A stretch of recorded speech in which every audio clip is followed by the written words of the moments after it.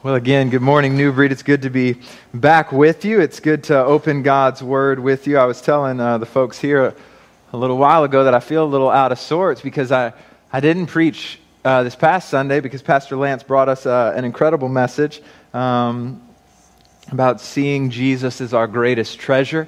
And the week before that, which was Mother's Day, we actually recorded that service earlier in the week. So it's been a couple Sundays since I've been before you guys. Hopefully I haven't lost it at this point. But I just want to tell you here at the start that we will have a question and answer time again at the end of this sermon. So you can feel free there in the comments to jot down any questions that you may have. Hopefully they're specifically about the sermon and our text this morning. And we'll do again a brief kind of 10-15 minute question and answer time at the end.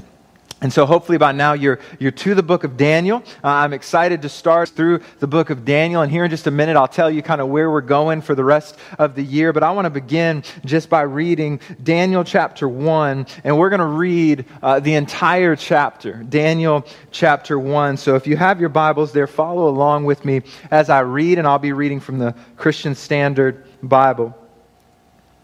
Daniel records this. In the third year of the reign of King Jehoiakim of Judah, King Nebuchadnezzar of Babylon came to Jerusalem and laid siege to it. The Lord handed King Jehoiakim of Judah over to him, along with some of the vessels from the house of God. And Nebuchadnezzar carried them to the land of Babylon, to the house of his gods, and put the vessels in the treasury of his God. The king ordered Ashpenaz, his chief eunuch, to bring some of the Israelites from the royal family and from the nobility, young men without any physical defect, good-looking, suitable for instruction in all wisdom, knowledgeable, perceptive, and capable of serving in the king's palace. Excuse me. He was to teach them the Chaldean language and literature. The king assigned them daily provisions from the royal food and from the wine that he drank. They were to be trained for 3 years. And at the end of that time, they were to attend the king. Among them, from the Judahites, were Daniel, Hananiah, Mishael, and Azariah. The chief eunuch gave them names. He gave them Belteshazzar to Daniel, Shadrach to Hananiah, Meshach to Mishael, and Abednego to Azariah. Daniel determined that he would not defile himself with the king's food or with the wine he drank. So he asked permission from the chief eunuch not to defile himself. God had granted Daniel kindness and compassion from the chief eunuch. Yet he said to Daniel, "I fear my lord the king, who assigned your food and drink. What if he sees your faces looking thinner than the other men your age? You would endanger my life with the king." So Daniel said to the guard, whom the chief eunuch had assigned to Daniel, Hananiah, Mishael, and Azariah, "Please test your servants for 10 days. Let us be given vegetables to eat and water to drink. Then examine our appearance and the appearance of the young men who are eating the king's food, and deal with your servants based on what you see." He agreed with them about this and tested them for 10 days. At the end of 10 days, they looked better and healthier than all the young men who were eating the king's food. So the guard continued to remove their food and wine they were to drink and gave them vegetables. God gave these 4 young men knowledge and understanding in every kind of literature and wisdom. Daniel also understood visions and dreams of every kind. And at the end of the time that the king had said to present them, so that's 3 years, the chief eunuch presented them to Nebuchadnezzar. And the king interviewed them, and among all of them, no one was found equal to Daniel, Hananiah, Mishael, and Azariah. So they began to attend the king. In every matter of wisdom and understanding that the king consulted them about, he found them 10 times better than all the magicians and mediums in his entire kingdom. Daniel remained there until the first year of King Cyrus. And so I'm excited to announce that this morning we are starting a new series through the book of Daniel, and it's going to be a series entitled Dominion, Faith, and Worship. Dominion, faith, and worship. Now, I know it has been our pattern, the pattern of New Breed, that as we study through books of the Bible, we typically rotate between Old and New Testament. But this book has been heavy on my heart for quite some time. So I know we just finished an Old Testament book, but I'm going to tell you, brothers and sisters, it's okay to study 2 Old Testament books back to back. And I know that if you were here, I would have gotten an amen from you. You know, I've been studying through the book of Daniel personally for quite some time, and I believe that there are some timely lessons for us in regards to God's reign in this world, our need for faith, and the beauty of worship that flows out of faith. A beauty of worship that sees God as the sovereign King of all eternity. And so here at the beginning, I want to share with you just 3 reasons why I'm very excited to dive into the book of Daniel. So I'm going to have a little bit of introduction, but I just want to give you 3 reasons why I'm excited to study the book of Daniel with you. First, as the title of the series states, we will examine 3 key themes throughout this book. Now, I want to say this up front. There are more major themes than this. These are not the only major themes of the book, but I want to kind of focus in on these 3 things. So we will examine God's dominion. We will be reminded that our God is sovereign over all creation. Even as King Nebuchadnezzar declares there in chapter 4, he says, "For his dominion is an everlasting dominion, and his kingdom is from generation to generation. All the inhabitants of the earth are counted as nothing. And he does what he wants with the army of heaven and the inhabitants of the earth. There is no one who can block his hand or say to him, 'What have you done?'" You see, even the kings and the rulers of this world will bend to the powerful, sovereign, omnipotent, and unchangeable hand of God. Our God is the sovereign ruler of all. We will see, even in what appears to be hopeless moments and hard times, that God is still very much in control. We will also examine this idea of faith throughout this book, and even in what we will see today. We see a picture of what faithfulness looks like. Daniel is a living, breathing example of a faithful saint who clung to God even when nations turned away. And we will examine worship. Even as we have said this morning, church, our God is rightly due all praise and adoration and glory. And throughout this book, we will see multiple pictures of worship. We will see true worship. We will see pictures of half-hearted worship or incomplete worship. And we will see people who refuse to worship. We will watch also as pagan people see God for who He truly is and repent of their sins. And we will see worship for the coming Messiah that sustains saints of old in the most extreme circumstances. And a theme that we will see early on in regards to worship, even as early as chapter 2. So next week's sermon, we'll see this idea, and it's a powerful idea in the book of Daniel, and I'm excited to look at it next week. We'll see this idea that God can do anything, but He doesn't have to. He doesn't have to. And even if God doesn't act, He is still worthy of worship. But the second reason that I'm excited to study the book of Daniel with you is because the book of Daniel, church, and this is a fact, it makes me somewhat anxious but somewhat excited at the same time. The book of Daniel is going to stretch us.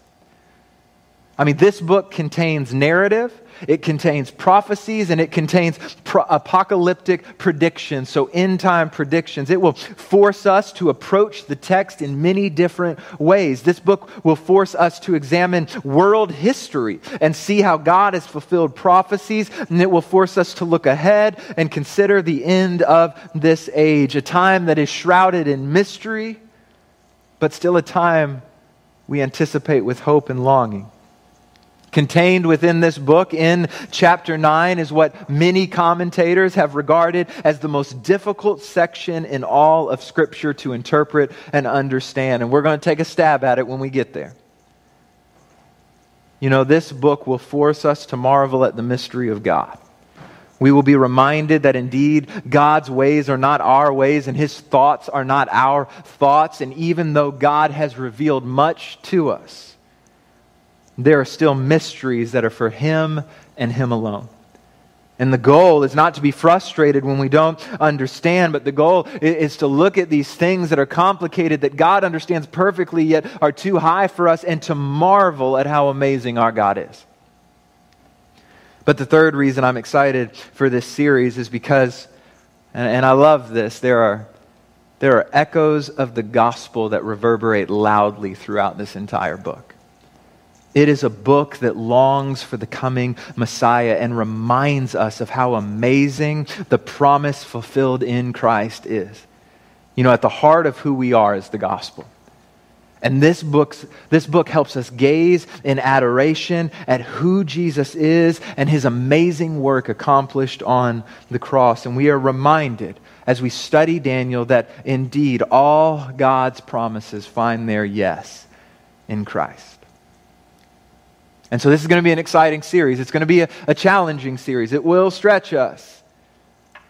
But my hope is that as we study the Word of God, we will be shaped and molded to look more like Christ, and we will gaze upon God with even more awe and adoration when we consider just how amazing He is. Now, before we jump into this first chapter here, let me give you a little bit of background about the book. We'll actually pull it from the first chapter, but the book of Daniel begins in verses 1 and 2 telling us that in the 3rd year of the reign of King Jehoiakim of Judah, King Nebuchadnezzar of Babylon came to Jerusalem and laid siege to it. And the Lord handed King Jehoiakim of Judah over to him. And so when this would have taken place would have been 605 BC. So 605 years before Christ. And what follows in the book of Daniel is the account of Daniel's life as he lives in exile under foreign rulers while he fights to remain faithful to Yahweh, believing in a better kingdom to come, believing in an eternal kingdom. And Daniel is the author of this book. There is debate about that, but I think all of the debate is insignificant. I think that the arguments raised for Daniel not being the author are insufficient. They don't measure up. I believe, as it testifies in the book, that Daniel is the author. I think that is supported by even in the visions. He speaks in first person and says, I. And so Daniel is writing as if he is Daniel is communicating himself to be the author. And so we believe that Daniel is the author of the book. It recounts Daniel's life, hear this, beginning as a teenager and serving into his 80s until his death in the court of foreign kings. As I mentioned, this book contains narrative as well as prophecy and apocalyptic visions. And again, throughout this book, we will see the themes of dominion, faith, and worship riddled throughout the pages. The book contains chapters, and by and large, we're going to spend about 12 weeks studying it. So we're going to try to take a chapter a week. The reason for that is because they really do kind of tell, they're good breaks in the story. And so there are some, as we get later on, specifically into the prophecies, where we might chop them up a little bit more, but by and large, we're going to take a chapter at a time. So we're going to be working through the book of Daniel through the summer, and then just to give you an idea of where we're going, after that, in the fall, we're going to actually do a series on this idea of biblical friendship. So we're going to take a look at what it looks like to be a friend who gets his or her understanding of friendship from the Bible. Then we'll do some things centered around Advent and Thanksgiving, and that will most likely take us through the end of this year. But going back to the book of Daniel, I want to encourage you to do something. I want to encourage you here at the beginning. And I know I'm talking somewhat fast. You might think, well, he always talks fast, but I got a lot to cover, and I want to get through some of this introduction. But I want to encourage you that over these next 12 weeks or so that you spend some time studying and meditating on the book of Daniel. I'll be honest with you, it will actually help you to read ahead what we're going to talk about because you'll have a better understanding of what's going on in the text. But I want to encourage you to stick with it.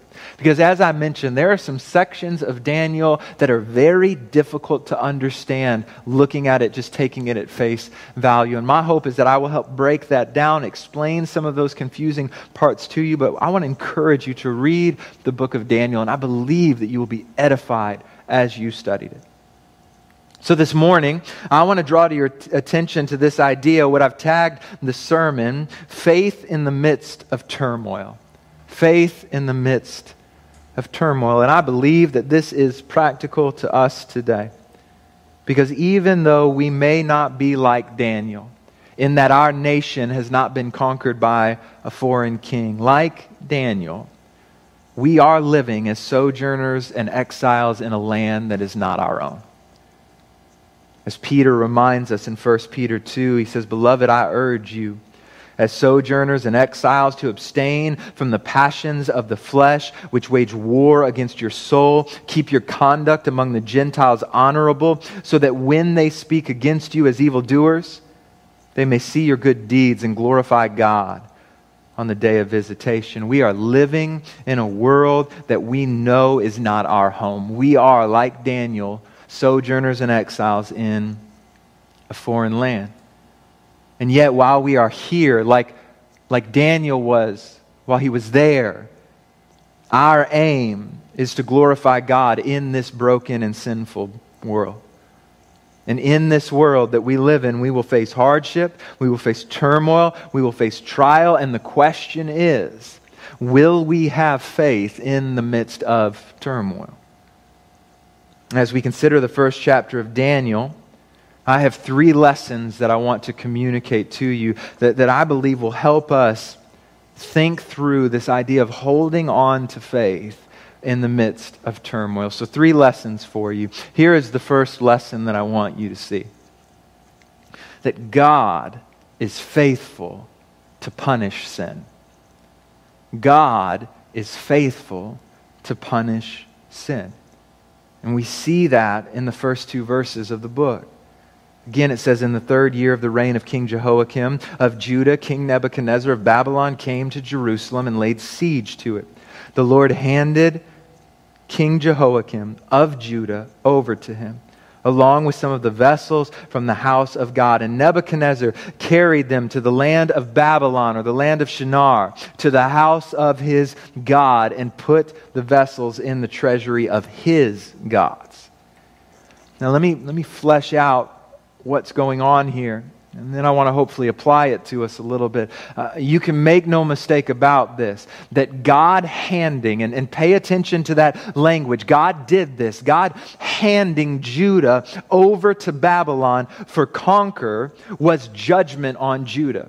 It was punishment for their sin. One commentator notes this, he says, the judgment was an expression of God's faithfulness to the Mosaic covenant, which contained fitting curses for disobedience and idolatry, one of which was exile. And then he quotes from Deuteronomy 28, 36 and 37, where it says, "The Lord will bring you and your king, whom you set over you, to a nation that neither you nor your fathers have known. And there you will serve other gods of wood and stone."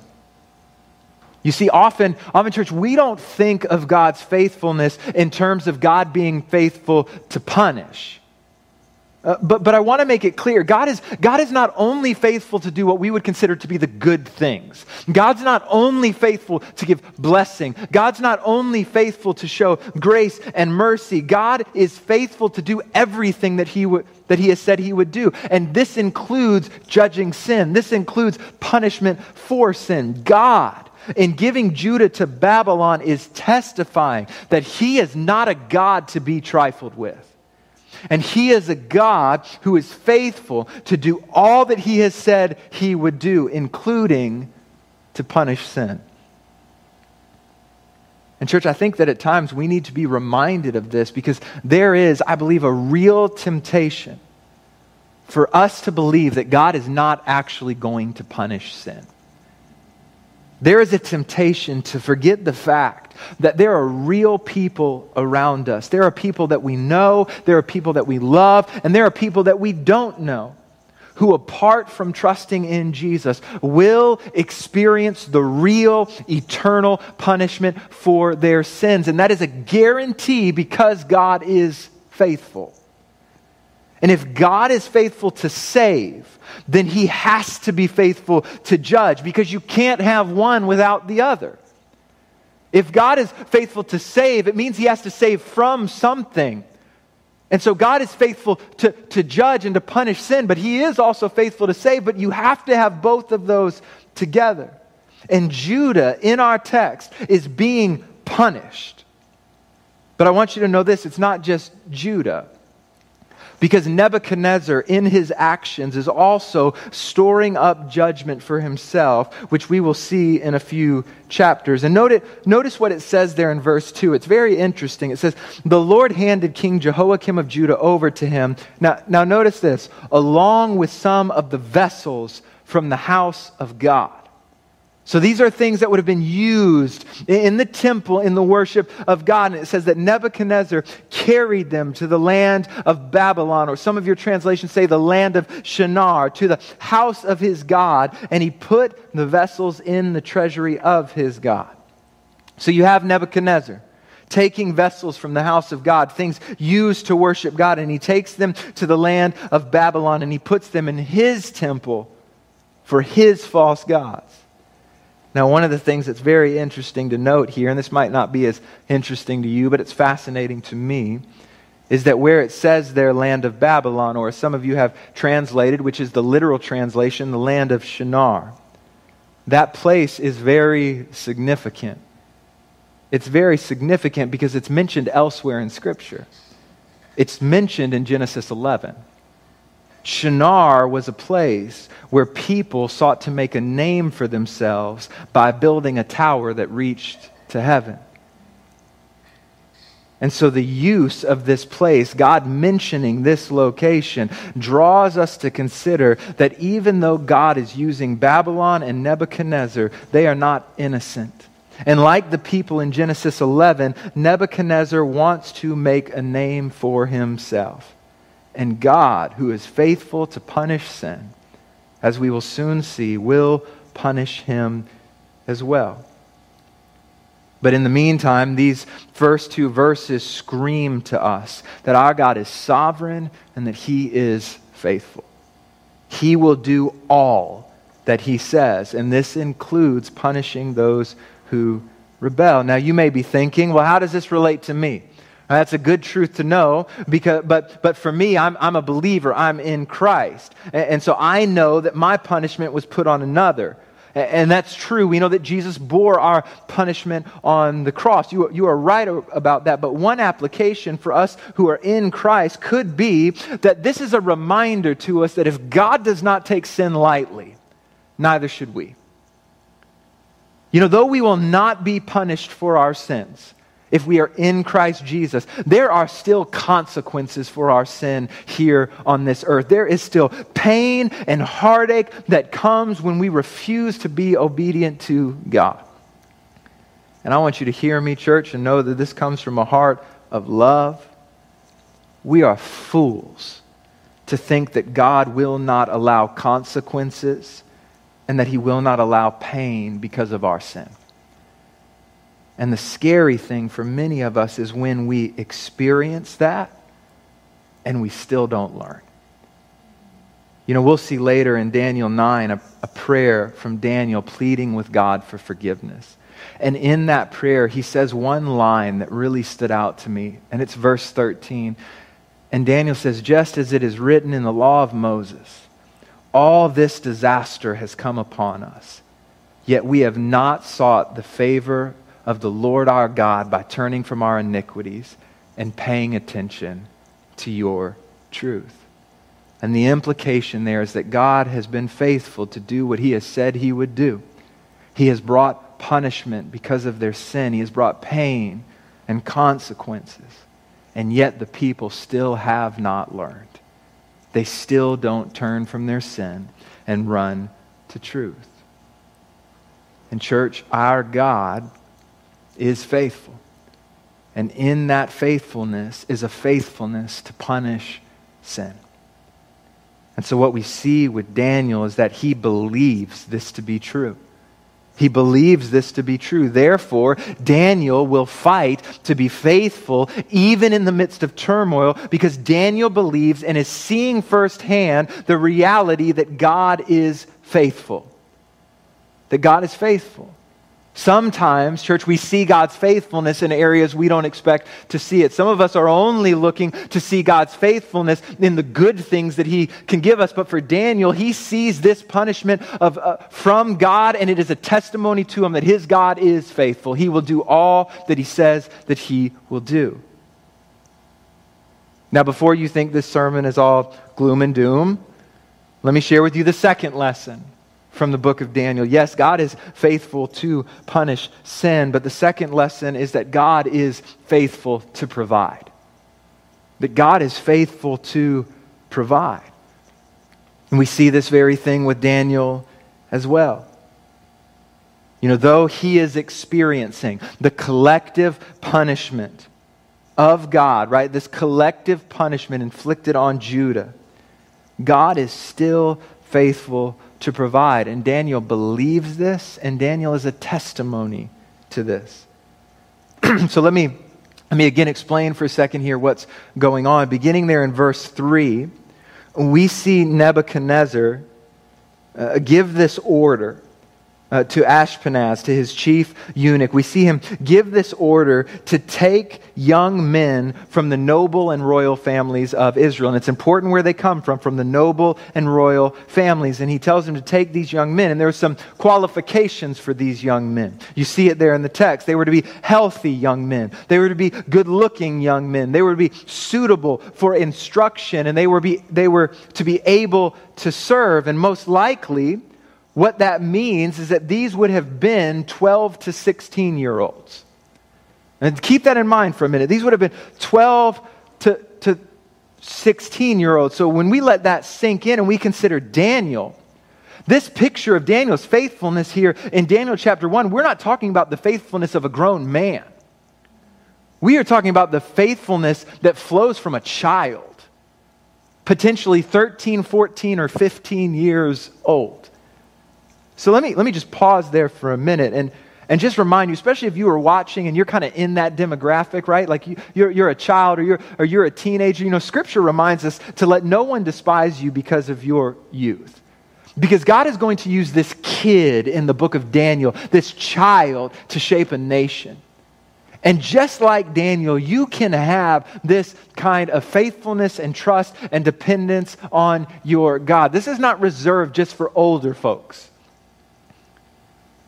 So these would have been younger children.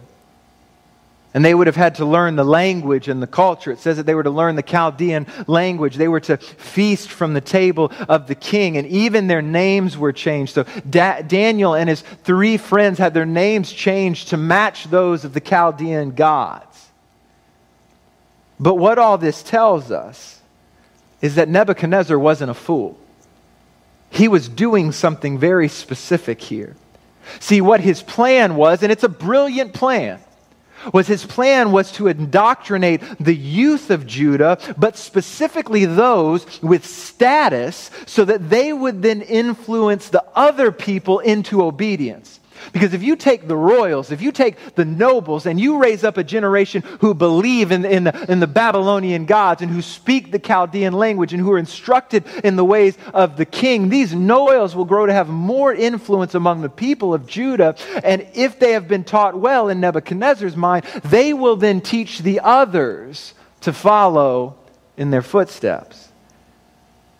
And so the way that he seeks to accomplish this is he brings them into the palace in order to provide for them. And so those brought into the palace from Judah, they have 2 options. They can either trust in the provision of the king, of Nebuchadnezzar, or they can trust in the provision of their God, the God of Judah.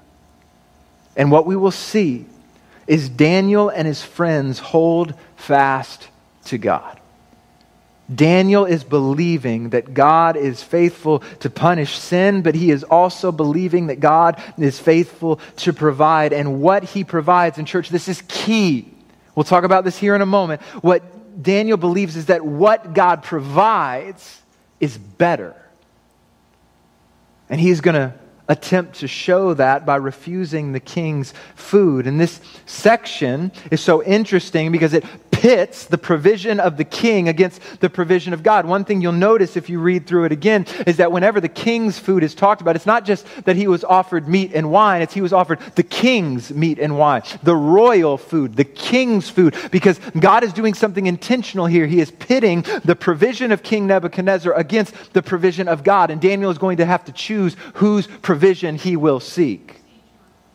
So we read, beginning there in verse 8, Daniel determined, praise God, Daniel determined that he would not defile himself with the king's food or with the wine he drank. So he asked permission from the chief eunuch not to defile himself. And God had granted Daniel kindness and compassion from the chief eunuch. Yet he said to Daniel, so this is the eunuch, I fear my lord the king, who assigned your food and drink. What if he sees your faces looking thinner than the other young men your age? He says, you would endanger my life with the king. So Daniel said to the guard, whom the chief eunuch had assigned to Daniel, Hananiah, Mishael, and Azariah, he says, please test your servants for 10 days. Let us be given vegetables to eat and water to drink. Then examine our appearance and the appearance of the young men who are eating the king's food. There it is, the king's food. And he says, and deal with your servants based on what you see. And he agreed with them about this and tested them for 10 days. And at the end of 10 days, they looked better. That would literally mean fatter and healthier than all the young men who were eating the king's food. So the guard continued to remove their food and the wine they were to drink and gave them vegetables. Now, this passage is familiar to many. Many of us know the story of Daniel refusing the king's food and eating vegetables and being shown to be healthier. People know this passage so much that they've used it to create a diet plan called the Daniel fast. And I'm not going to knock anybody who does the Daniel fast, but in all actuality, the Daniel fast is the complete opposite of what God is trying to prove here. Because the Daniel fast is all about losing weight, but what Daniel was wanting to show was that the way that God provides is such a supernatural way that God can do what you wouldn't expect for him to do, because naturally those who drank wine and ate meat would put on more weight. Vegetables don't naturally weight, and yet God in his provision shows that God can do the impossible. And at the end of 10 days, they were fatter, they were healthier, they looked better than those who were eating the king's food.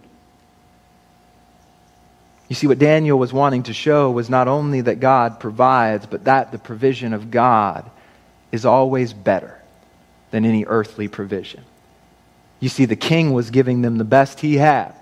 Good meat, good wine, all trying to show that he could provide for them, that he was trustworthy, that they could follow him. And what Daniel is declaring is that God can do exceedingly more than man.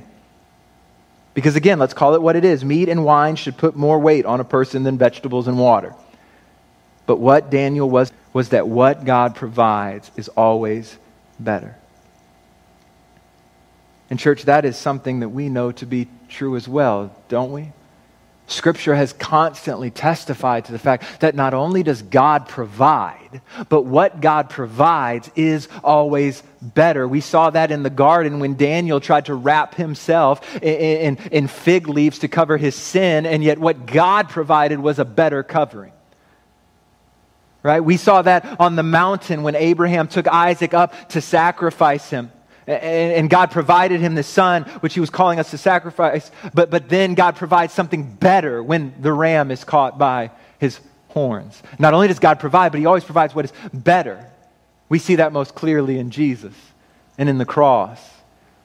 That God's plan is perfect and what God does is always better.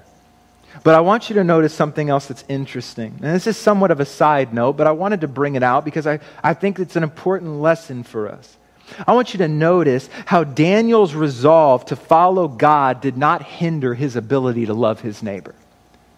That Daniel's resolve to follow God did not hinder his ability to love his neighbor. Did you notice that interaction with the chief eunuch there in verse 10?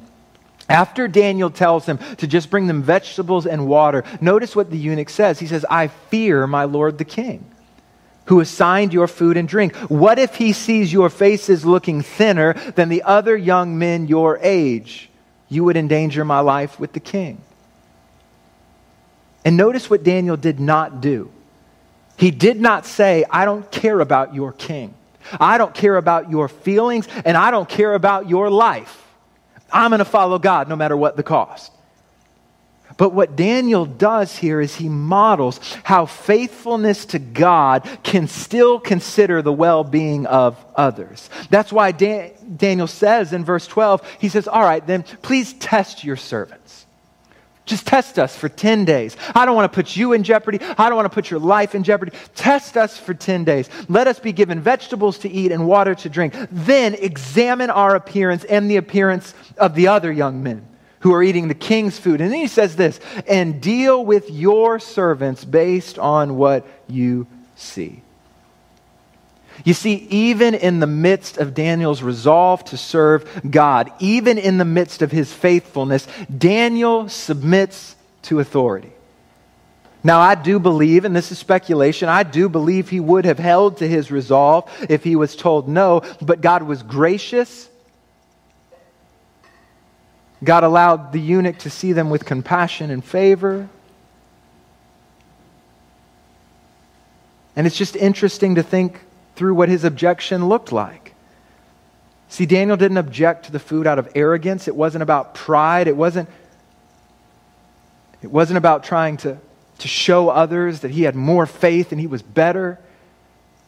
It flowed out of a genuine desire to just honor God and love people. And I want to remind you that resolve to follow God and a love for neighbor, they're not at odds. And I think that this is a timely reminder for us, even in this season as the life of a church. Because I know, as you know, that we are getting told different things from brothers and sisters all over this world about you should open your churches, you should not open your churches. Some of you don't have enough faith. Some of you don't love your neighbors. Some of you don't X, Y, and Z. And what Daniel reminds us of is the truth that you can have both a deep dependence and a resolve to follow God and simultaneously have a genuine love and care for your neighbor. And those two things don't have to be at odds. I don't want to go too far down that road right now, but something for you to consider. So Daniel here, he holds fast to God. He's trusting in the Lord's provision while continuing to love those around him. And lo and behold, God shows up. God was faithful to provide, and what God provided was better. Look at verses 14 through 20. It says, he agreed with them about this and tested them for 10 days. And at the end of the 10 days, they looked better and healthier than all the young men who were eating the king's food. So the guard continued to remove their food and the wine they were to drink and gave them vegetables. Now notice what comes next. It says, and God gave these 4 young men knowledge and understanding and every kind of literature and wisdom. Daniel also understood visions and dreams of every kind, and that will be very important in chapter 2. And it says, at the end of the time that the king had said to present them, the chief eunuch presented them to Nebuchadnezzar. The king interviewed them, and among all of them, no one was found equal to Daniel, Hananiah, Mishael, and Azariah. So they began to attend the king. God provided. God showed up. And not only were they healthier than the other men, but God continued to provide. Notice how often it says God gave.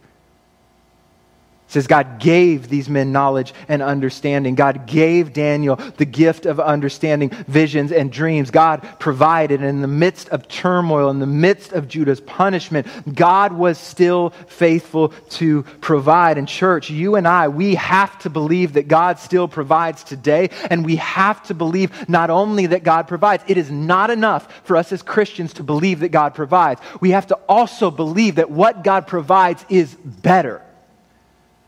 Because the world will offer provision. Make no mistake about that. We cannot deny that. The world will offer, even as Pastor Lance reminded us last week, the world will offer us treasures. The world will offer us good. The world will offer us comfort and a sense of peace. The world will offer all of those things. But so does God. And so the question is, who's better? Who do we believe provides the better thing, the lasting thing, the eternal thing? The world will offer provision, but we have seen and believed and what has been made evident to us through Christ is that what God provides is always better. Again, it's not enough for Christians to believe that God provides. We have to believe that what God provides is better, and it is. Now, this leads to the third lesson this morning that I want you to see. So the first two lessons, God is faithful to punish sin. God is faithful to provide. But here's the third lesson. God is worthy of our worship. God is worthy of our worship. You see, after Daniel and his friends abstain from the king's food and cling to the provision of God, God continues to provide and grants them, as we mentioned, wisdom and understanding. Daniel is able to interpret visions and dreams, and after this time, and it's a pretty big jump when you're reading chapter 1, right after this time, you remember at the beginning they would be trained for 3 years, tested for 3 years, so when the king goes before him to interview him, 3 years have passed. And notice what's recorded there beginning in verse 19.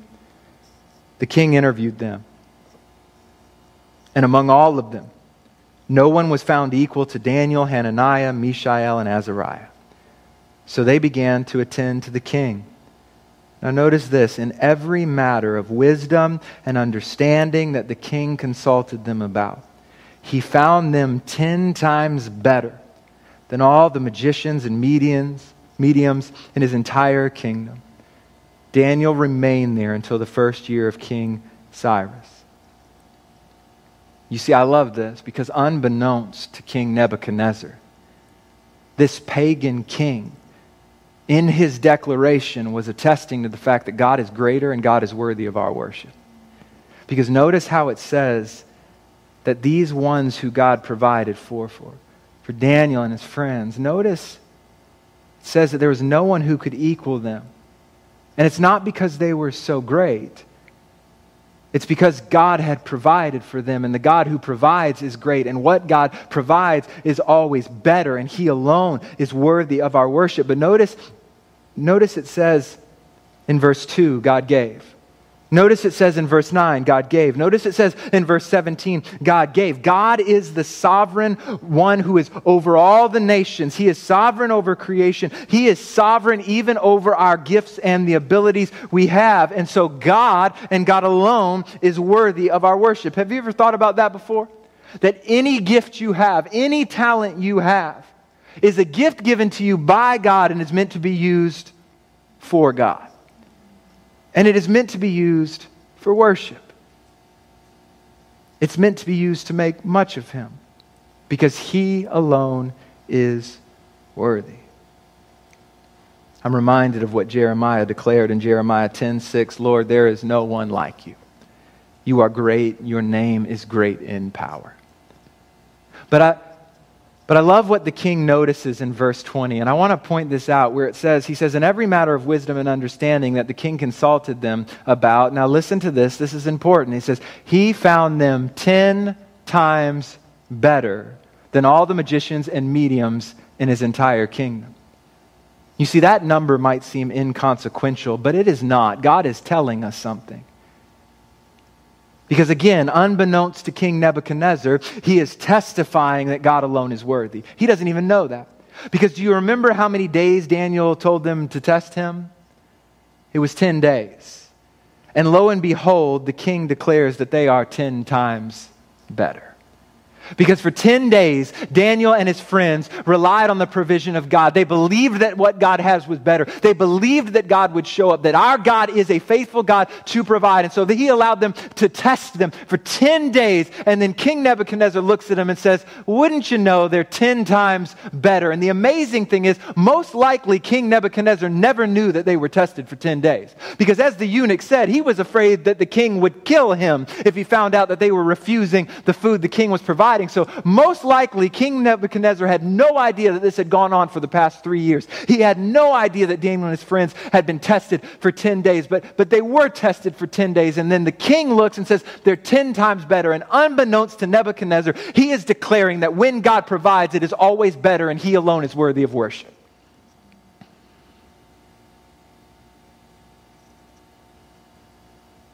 Isn't God amazing? He can use a pagan king who doesn't realize what he's saying to get praise and glory and adoration. God is amazing. No, Nebuchadnezzar didn't know what he was saying. There will come a point soon where he will. He will understand better who this God of Judah is.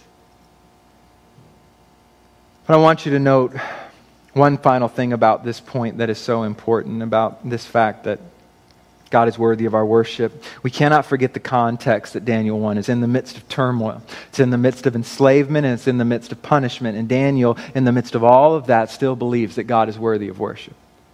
And what I love is that Daniel is a living testimony that our worship does not depend on our circumstances.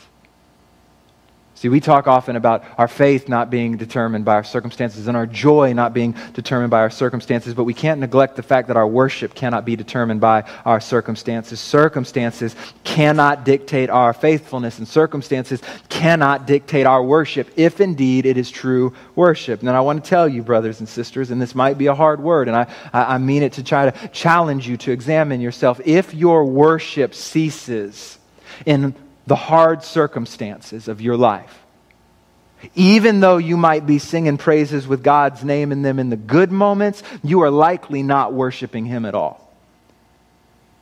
You are most likely worshiping what He can do for you and not who He is. And I want to just say that there is nothing more, this is nothing more than a twisted form of idolatry where we still think we are the center of the story. That God is only worthy of worship when we are happy. God is only worthy of worship when our lives are going well. But Daniel is a living, breathing example. He reminds us that in the good and the bad, and there will be more bad to come for Daniel, yet in the midst of all of it, we will continuously see the declaration of Daniel's life that God is worthy of our worship. At every moment, in every season, during every trial and heartache, God is still worthy of our worship. I know I've gone a little over my time, but before we end this morning, I want to draw your attention to a final aspect of this first chapter of Daniel. I told you at the beginning, the very beginning, that I'm excited for this series for 3 reasons. And the third reason I said that I'm excited for this series is because echoes of the gospel reverberate loudly throughout this book. And this first echo happens here in this first chapter of Daniel. Because consider our lessons this morning. Tell me they don't declare to us the gospel. God is faithful to punish sin. The reality is that all of us have sinned and fall short of the glory of God. Every one of us deserves the fate of Israel 100 times over. We deserve to be cut off from the hand of God. We deserve to spend eternity separated from Him because like Israel, like Judah, we have broken God's law and left in our sin. That is exactly what will happen to us. We will be eternally punished because of our sin, and God has to, He must do it because God is faithful and His holiness demands it. And yet, while this truth stands, so does the second truth, that God is faithful to provide. And though God is faithful to punish sin, and though God should punish sin, and though we deserve to be punished for our sin, God has provided, and what He has provided is better. He has provided a way for us to escape the punishment of our sin. He has provided in His provision a sacrifice.